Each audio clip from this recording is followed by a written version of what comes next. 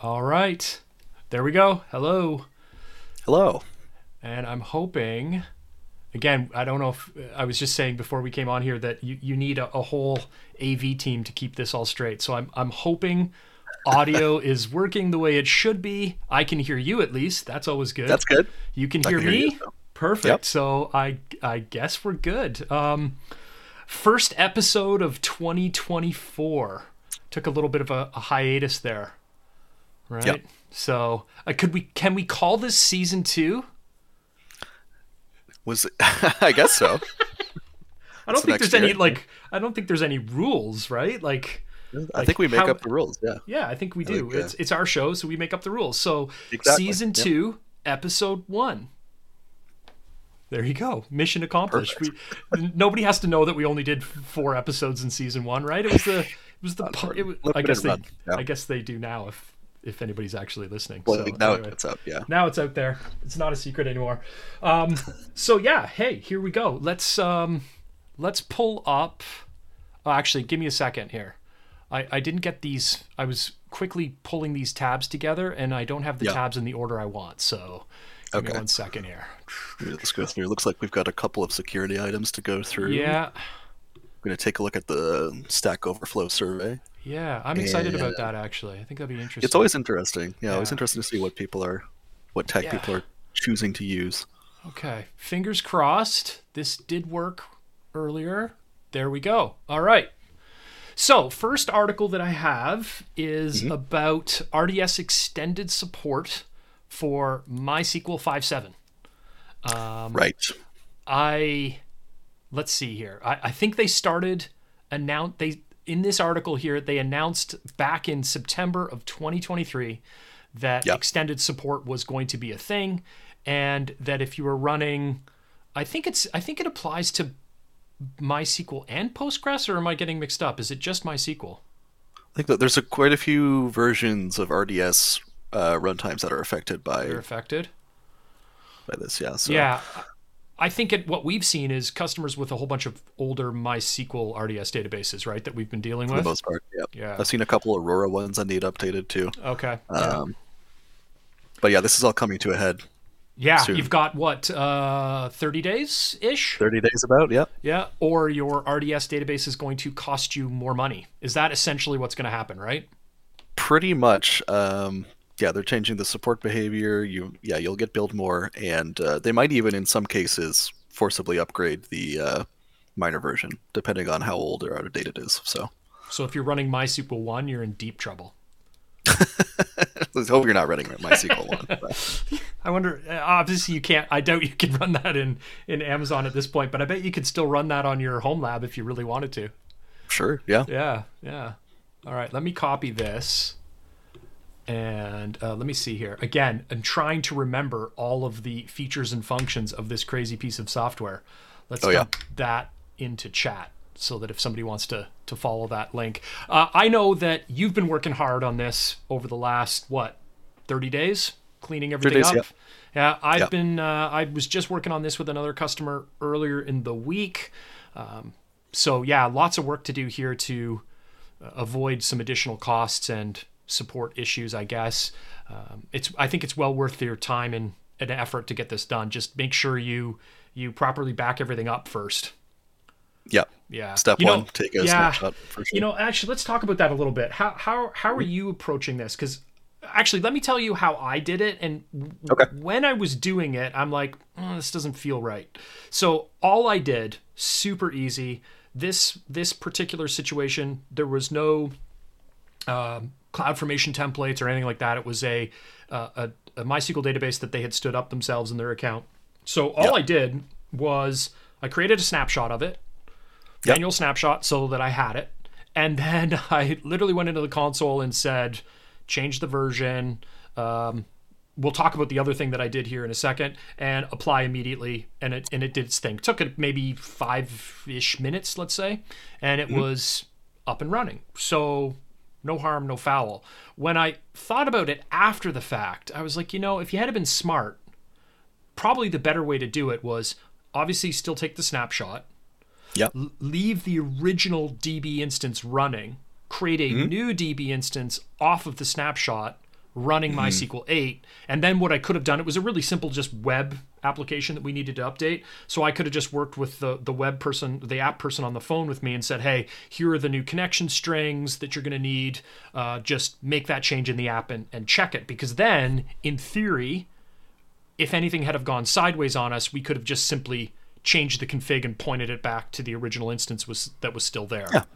Right? Yeah, and what you're talking about is basically it's a blue-green deployment, right? Blue-green, yeah. So if you had an extra sensitive production application that you want to be doubly sure that it updates properly and you don't cause any outages, then yeah, I would definitely recommend using a blue-green deploy. If you have multiple AZs on your database, that's the way to go. Yeah. Otherwise, you're stuck with a maintenance window because updating this OS could certainly cause a restart. Yeah, we were kind of doing this a little cowboyish, nothing like just changing things in prod. So the person I was working with was like, we put it in maintenance mode. You can do whatever you want. And I was like, okay, so this is the way we'll do it. And in hindsight, as I thought of it after the fact, I'm like, you could have probably done that a way that would have maybe been a little safer if something had have gone wrong. We could have flipped it back a little easier, but no harm, no foul in the end. So I'll depends count my lucky on stars. your application. Yeah, exactly. Yeah. So this is the first one, right? If you've got older databases that will end up in extended support, you need to make sure that you've got a plan here in the next month-ish number of days to get those updated. Clock's ticking. I guess in theory you don't have to, but yeah, you might need a little bit of an increase, but yeah. And here's the second thing, and I thought this was timely as well, just because. This is something else we had to take care of. They're changing all the certs. The original cert for RDS is expiring this year, right? August, I think it is. That's right. Yeah. Oh, right for here. For the 2019. Yeah. Sort of depends on the region that you're in that'll be affected. But we also did this. We went from RDS CA 2019 to this guy right here. The 2048 G1, G1, which I think is the one that Amazon's still recommending that you use, right? In most use cases, I think. Yeah, it helps you push out your certs to like 2060, the cert authority. So this will be you won't have to modify this for a while. So 2060. Let's do the math. 36 years. Yeah, you get a little bit of a. Yeah, you got a little bit of a window. Window there. If I'm still doing this in 36 years, I'll be a really old dude by then. This beard will be severely more gray than it is right now. And I could. Yeah, it really would be. That would be impressive. Yeah. Yeah. I don't know if I want to do this in 30 years. I have other things that I want to do. Hopefully you're retired somewhere. Yeah. Maybe somewhere warmer, even though it's not really cold where we are right now. But it's not too bad. No, this week, thankfully. It should be colder than it probably is, right? So this is actually well, I don't want to say it's easy. Obviously, there's work you need to do on the client side, right? You would obviously want to make sure you've got the certs downloaded on the clients and all of that stuff ready to go, because when you change this cert, it could affect the clients that are making those connections to your database, right? It could, yeah. So if your client is set up to use authentication using the RDS certs, then this is definitely something you'll want to take into account when you're updating the authority on your RDS instances. You might lose connectivity, so make sure you test afterwards. Yeah, and this is another thing we did yesterday when we made that change on the MySQL version. Did that change, verified, everything's good, brought the app out of maintenance mode, had a couple testers, everything looks good, put it back into maintenance mode for a moment, and we went back to the console and just changed this. Good old ClickOps for the win, right? It did the trick, and we got the work done, and then the app team verified it again. So, again, went smoothly. Yeah, it's a quick and easy change if everything goes right. Yeah. And I know you've been doing a lot of these too recently, haven't you? Yeah, I've been doing it in tandem with the version upgrades. Version for upgrades? MySQL. Yeah. So lots of I would consider this sysadmin work still. Good old sysadmin work never really goes away, right? Pretty much, yeah. Yeah. So there's that one. Let me throw this if you're getting hounded by AWS. I know I've been getting a lot of emails for a bunch of different things right now that Yeah. all need a little bit of care and feeding. So I would suspect as we get closer and closer to these dates, if you're not making those changes in your environment, AWS will continue to nicely remind you that you should. Right? You might get a few gentle nudges from the health console. Yeah. Increasingly or less gentle as it gets closer to the hey, just do this is what it'll eventually come down to, right? Pretty much. Yeah, so that's good. The next thing that was on my list is transit gateway flow logs. I know this has been around for a while, but what caught my eye here was right here. Let me zoom in a little bit. Right here in the first sentence, which we didn't talk about because we were on our, oh, hey, Kevin, we were on our break. Let's call it a break, right? Over the holidays. Canada, US, what are we calling this? Is it, I don't even know what the short form for it is. CA, Yeah. CA, West 1? It's the Calgary region. Yeah, I guess so. West 1? Let's go West 1. We'll just make it up. We're naming regions from now on. That's our new thing. We make the rules and we name the regions. Yeah, exactly. So this obviously is a big deal for customers in Canada. So now you can keep, if you needed a multi-region deployment, you can keep all of your data in Canada, replicated across multiple Canadian-based regions, which is great. So that's what caught me my eye on this article is just, I didn't even realize, to be honest, that it wasn't available in the Calgary region when this came out. But transit flow logs, transit gateway flow logs are, I would say, just as important as VPC flow logs. Yeah, it's kind of a bigger cachement area, right? So depending on how your network's set up, you can capture all of the traffic to all your very spread out VPCs. So yeah, you get a wider net. Yeah, and I was thinking like here, this little statement about giving us visibility for traffic flowing across regions on the transit gateway peering, direct connect, site-to-site VPNs, all of these things, you can build some pretty complex networks, right? With the gateway sort of acting as the hub in that hub and spoke environment. And I know from our experience, the larger those, what I'll call transit gateway networks get, the more challenging sometimes it can be to troubleshoot when traffic isn't getting somewhere. So being able to turn this on, it's existed for a long time as far like the flow logs for, I shouldn't call them, I guess they're flow logs, right? The flow logs for the transit gateway have that feature's existed for a long time. So just knowing that it exists and which regions you're operating in, just a bit of additional information to kind of help you troubleshoot. Yeah, something else you can tap into and set up some monitoring for, that kind of thing. Yeah. So that one just caught my eye, primarily because of that particular Canadian announcement, but also just because I think it's kind of one, I think a good example of a feature of a service that is really valuable, but super easy to overlook while you're setting stuff up, right? Yeah, for sure. Right. Like when we review accounts, how often do you find a VPC with flow logs enabled? Very rarely, actually, in my experience. Yeah, and usually it's because they had to troubleshoot something. That's the only reason they had to set it up, right? But you should have it just for, in case you want to monitor your traffic. It's good to have logs before you need them, right? Collect those logs before you need them. And even here, right, it may, depending on your compliance requirements, may help you with your compliance, meeting your compliance requirements, and definitely we use it for security monitoring all the time, but it's really important for troubleshooting. So an interesting feature that if you're building transit gateway networks or networks using transit gateways, something that you might want to look at. Yeah. And this one caught my eye as well.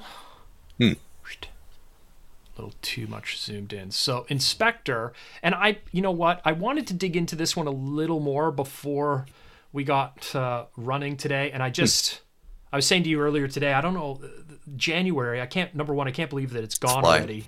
And today I'm like, how is it Friday already? It's like I'm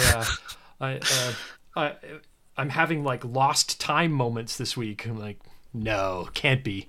So anyways, I didn't get a chance to look into this, but for those that don't know, Inspector is a service that helps you run automated vulnerability assessments within your AWS account. It supports way more than EC2. You can see here, actually they've got a list here, right? So you've got EC2, ECR based workloads, All your Lambda containers. Yeah. functions, Lambdas. containers. So it's a Most really, compute solutions. yeah, Yeah. it's one of those services that there's a cost to it. So obviously everything, you got to make sure it fits in your budget. I would say though, like if you're building compute workloads, I don't know what you think, but would be kind of one of those things that I think it would make a lot of sense to have turned on. Yeah. Well, especially if you're running in production and you have a publicly exposed application, you definitely want to have some kind of monitoring for intrusion or vulnerabilities, and it's a solid solution for that. Yeah. Yeah, yeah. And you know what? This is, I guess, version 2 of the inspector. Inspector used to be, my recollection is Inspector used to be an agent-based solution. You had to go out and install those agents. Oh, right. And Yeah. as far as I know, and I don't know if you need an agent for this new feature. I would suspect you probably don't, but as far as I know now, it's Yeah. completely agentless and it supports organizations. Yeah. So you can just turn it on for everything within your AWS organization. So enable it on all your member accounts. Yeah, that's handy. I'm kind of Yeah. wondering they must just be able to scan the machines from like externally. Yeah, they must just Yeah. have tooling to do that. Yeah, I'm not quite sure under the hood how it Cool. works. I think I was thinking we're going to bring back the now that we're kind of off of the hiatus. Next Tuesday we'll bring back the Twitch streaming on Tuesday evenings. Maybe this is one of the things we could do. Set up Yeah. Inspector the first time and just check out this new feature. Just interesting to see how it works. For sure. Perfect. So that's that one. I'm gonna come back to the Stack Overflow thing in a minute. Oh yeah. But here we go. Step functions. Okay, so let me say this first. Step functions is always something that I've been interested in, but outside of a few little projects that we've worked on, we use step functions on our own website and stuff like that. I haven't actually seen, at least in the work that we're doing, any of our customers use step functions. No. No. It's what always catches my eye about this is they continue to add more and more integration into other services, including Q now. I don't know what that integration is, but the thing that has always kind of been really interesting to me about this is when step functions first came out, it helped you kind of orchestrate your workflows, right? It gave you a nice GUI you could use. I think they called it, and they probably still do, Amazon State Language, which was just a JSON document, right? That helped you sort of build out your workflow, and then you could visualize that workflow.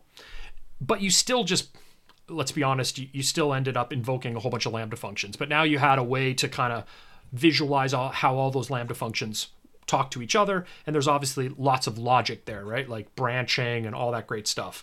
But one of the things that's always really been interesting to me about step functions and what they're doing with this product is this integration. So what you can do now is avoid those kind of Lambda functions that act as glue. So you're not invoking a Lambda function to put an item in a DynamoDB table in your step function. You just simply say, I want you to run for me a put item API call, and you give it the structure, and it makes the calls for you, assuming that you've given the step function the permissions to do that. Direct to the service. Yeah. Yeah. So, like, to me, it almost seems like, and correct me if I'm wrong here, maybe I'm thinking about this the wrong way. It's not a no-code situation, but it's increasingly, I think about it as a low-code situation. Like, don't write the Lambda function, just write the JSON document that maps the input to output that you're going to dump into your DynamoDB table. Pretty much, yeah. Right? So I'm not writing Python code anymore. I'm just writing a JSON doc. Yeah, and for the workflows that they see them demo it for, it's mostly for kind of specific chain workflows, like ordering something. For example, like ordering a coffee, you'll place your order and then you'll say, provide payment, and then if there's capacity, they'll build it, etc. Or it'll go through the order chain. That's mostly the use case I see it for, but I haven't seen any of our customers. Yeah, use it. I'm always impressed by the step functions team and just how you can kind of, it's like I call it crystal ball gazing. Like you can kind of Yeah. get their thought process by watching these announcements. And I would say ultimately the idea here is to remove as much of that sort of I don't want to use the term glue, but because that might confuse somebody, I'm thinking about AWS glue, but I'm not. Like I often think about glue Lambda functions as the glue, right? It's the way that you kind of glue two things together. And really what you're doing here with all of these direct service integrations with step functions is step functions, and that direct integration is the glue. Avoid the Lambda function altogether. And then plug in the services you need, like building blocks, right? Yeah. This might be another good thing we could add to our Tuesday night series, right? Like build out a simple workflow using step functions, and as best we can, avoid Lambda functions and just try to figure out the direct integration piece. Yeah, it's not a bad idea. Just see if you can. Oh, go ahead. Sorry. Yeah, see if you can simulate like ordering a thing or something like that. Yeah. And what the heck can you do with Q? Like in your work, like this is the part that I wish I could go back in time in an hour or two and get the time just to fill this blank in. But like what? Can you ask Q a question as part of your workflow? I don't know. Like I'm wondering, like, can you tell it to, what service, write the thing to connect to the service kind of thing? Yeah. I don't know. I don't know. We'll have to mess around with that a little bit and see how it works. It's worth a stream. Yeah, it's worth a stream, right? So there's that one, and then finally the 2003. I forgot what year it was. 2003. See, I just went back in time. You are in a time loop. Yeah, I'm in the total loss of time moments. 2023. There we go. Developer survey from Stack Overflow, which is always interesting to see what people are thinking about. And you've got here 90,000 developers responded to this survey. There's lots of really interesting information in here. So if we click through a few of these tabs, what you can do is just kind of scroll down and have a look at, most popular scripting languages, databases, cloud platforms. This one's interesting that 49 if we round up instead of down, 49% of the respondents said that they are using the AWS platform. And then you've got Azure and Google Cloud there behind them. What's that? Yeah. Somebody do the math. About 49% between the two of them. So that's kind of interesting. Yeah, I think these are spread out, like multiple people. You can submit multiple answers too. Oh, so I'm sure there's I'm sure there's a little tomfoolery happening in some of these things, right? Take everything with a bit of a grain of salt, but it's still a pretty interesting. It's pretty telling, right? Like AWS still has the biggest market share, which I mean makes sense. They have the most service coverage, right? What's in the professional developers tab? Yeah, so I went to the professional developers tab, and the number is higher. All respondents versus professional developers. Now, do they tell us what a professional developer is? Or were you talking about this tab down here? I think so. I don't have real-time view of your... Oh, sorry. Yeah, of course not. I'm like looking at my screen going, you can't see it. Let's go up to developer profile. Do they define for us what they consider to be a professional developer? I'm sure they do somewhere in here. They must, right? Yeah. I think it's probably just someone who says they have a job as a developer. Yeah, maybe, right? The one thing that I also thought was interesting in here, there's a learning to code. And I think you could take from that what you would, just I kind of think about it as just learning technology in general, right? Forget the code piece. Yeah. But I thought it was kind of interesting. What is it? 80% of all respondents said that they are learning how to code with other online resources, videos, blogs, and forums. Yeah. 80%. Yeah, it's mostly video now for the most part. Yeah, I didn't think that number would be that high. I don't know why. I kind of... I don't know. I for whatever reason in my brain, I thought that school sort of like, I don't want to call it would professional be instruction. That's not fair, but you know what I mean? Like structured learning environments where you're right, sort of required to show up to a class every day, I guess, if you think about it that way. like a It's only course or a 50%. yeah, It's only 50%. yeah. But I Books and guess it's physical just media are better than school.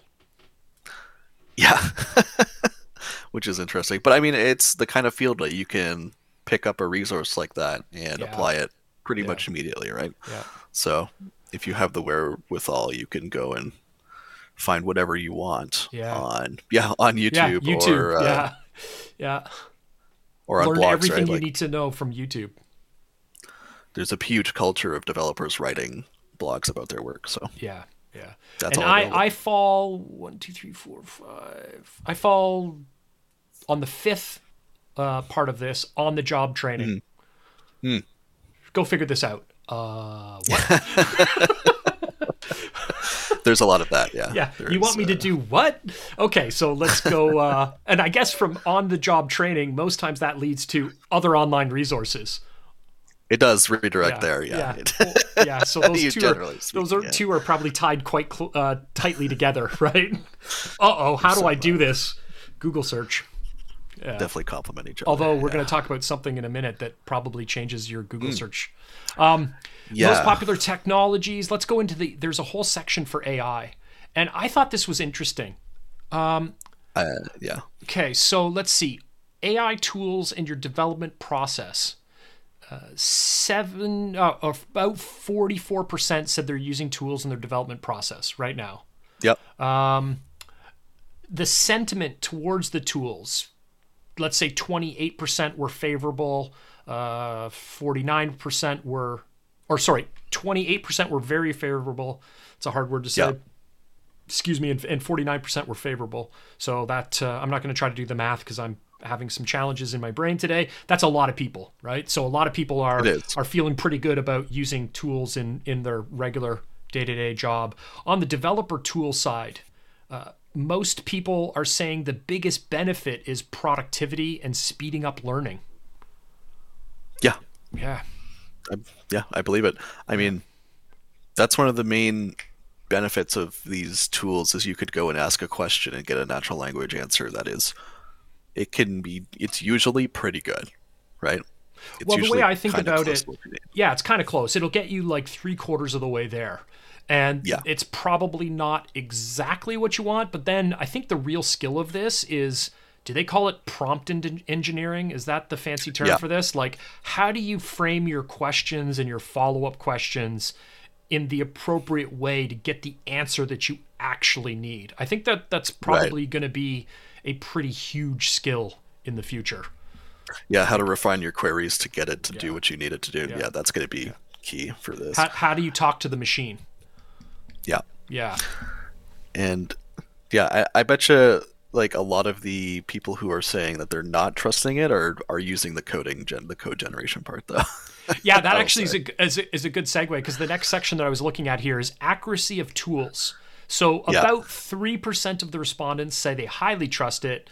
Let's say 5, if we were going to round up, we're going to say 6%, highly distrust.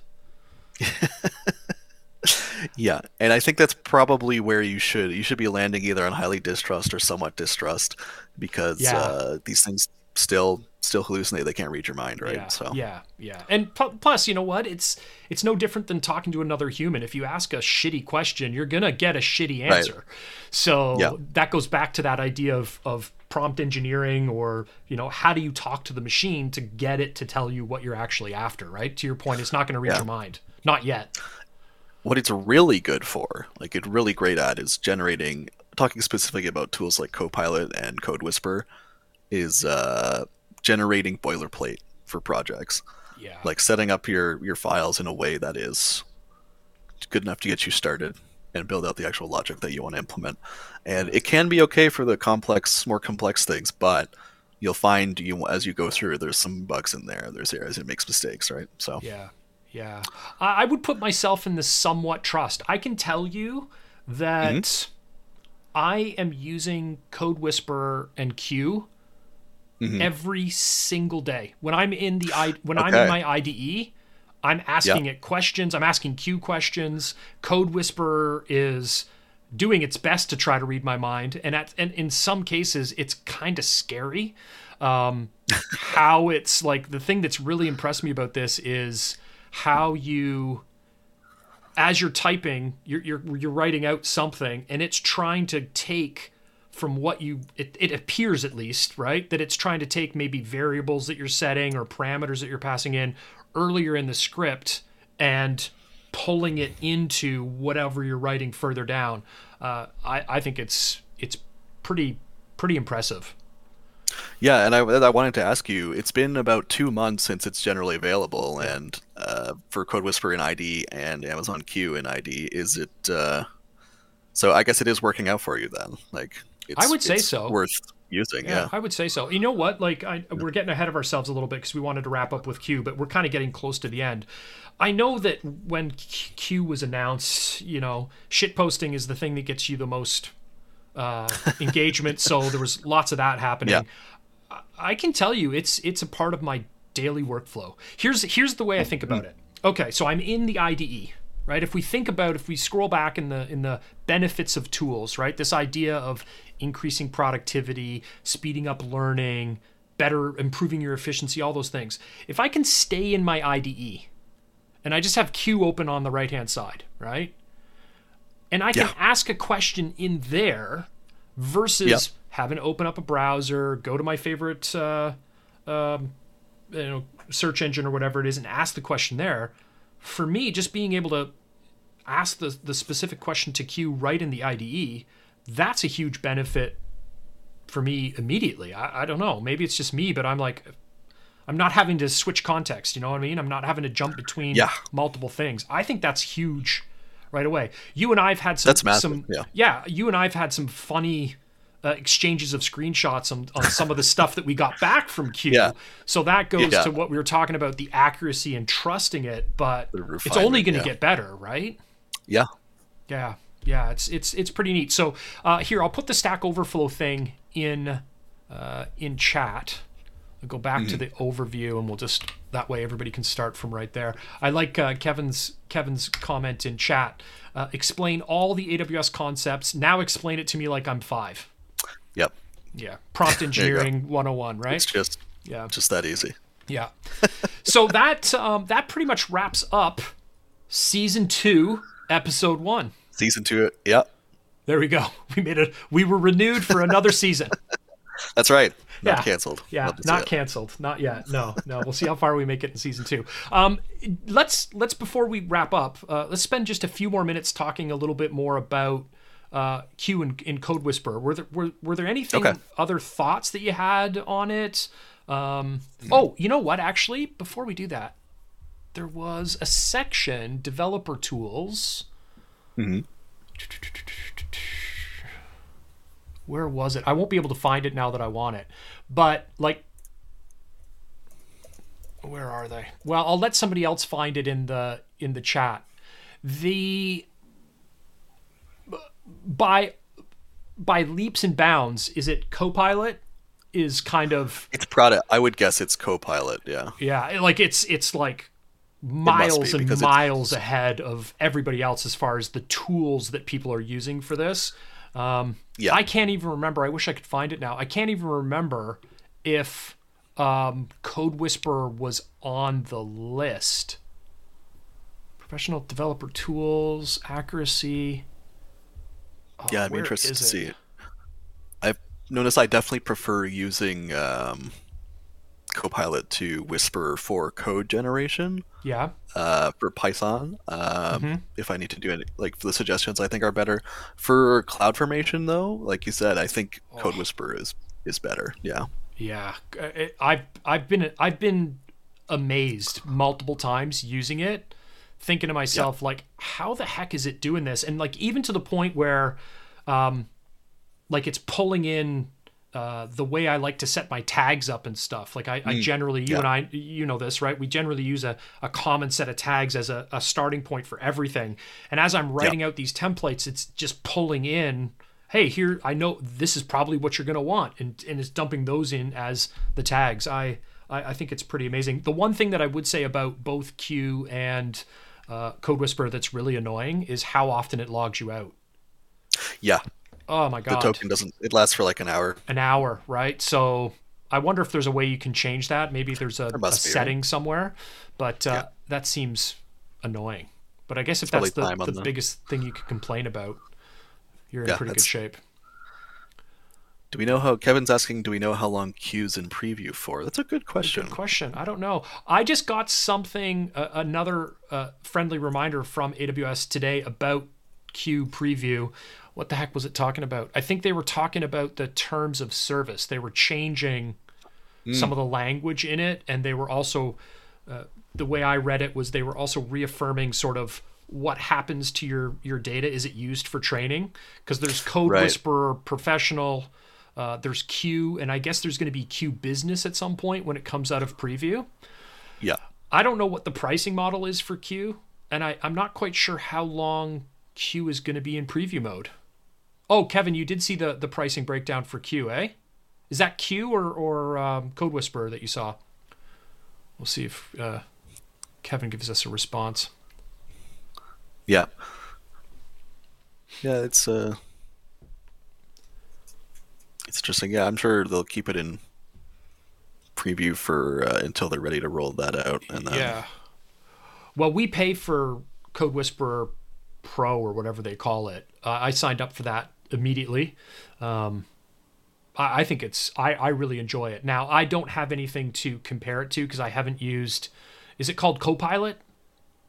yeah, Yeah, I haven't used Copilot, so I don't really have a comparison between the two. But you're saying that you prefer Copilot for code generation and stuff? yeah. For now, the suggestions just I think they're better. But They're better? Yeah. Perfect. Letting Kevin type. He's madly searching for something for us. I know he's pulling up some info right now. So we'll give him a couple minutes here to finish his thought. While we're waiting, anything else on the sort of hmm. AI end of things since we're talking about Q? Oh, sorry, can't send the link. I was talking about Q differences. Yeah, maybe Hmm. what we'll do is we'll pull that together and we'll make sure for the next stream we'll Oh, get that business. info. Yeah, business is like $20 per user per month. So it's exactly the same as Code Whisperer then. I think Yeah, Code Whisperer was like $19 or something. that seems to be the sweet spot for these services. They're all pricing at about the same. Yeah. So So yeah, so that's not too bad. I think for us and what we do, when it comes out of preview, I will subscribe to it for the org and add us as users and just see see what it does. You know, the hmm. one thing, and maybe it's there, Yeah. is usage information. It would be really Oh good to yeah. be able to know how much is Code Whisperer, the pro level of Code Whisperer, how much are we Hmm. actually using it? Like, are they getting, how many queries a day are we generating? Because if you are paying $20 per user per month, you would Is it want people to worth? be Yeah. engaged, right, and using it. Yeah. Yeah. All right. Well, that gets us to about 45 minutes. Not bad for season 2, episode 1. We will be back next Friday, where we wrap up the week again with some interesting announcements. And don't forget, Tuesday night we'll be back 7 p.m. on Twitch, the regular Curious Orbit Twitch channel, and I will pull something out of what we talked about today, and we'll write some code and flounder about and try to figure some stuff out. You never know what's going All to right. happen. Awesome. You never know. Thanks, everybody. We'll see you next week. Bye for Thanks. now.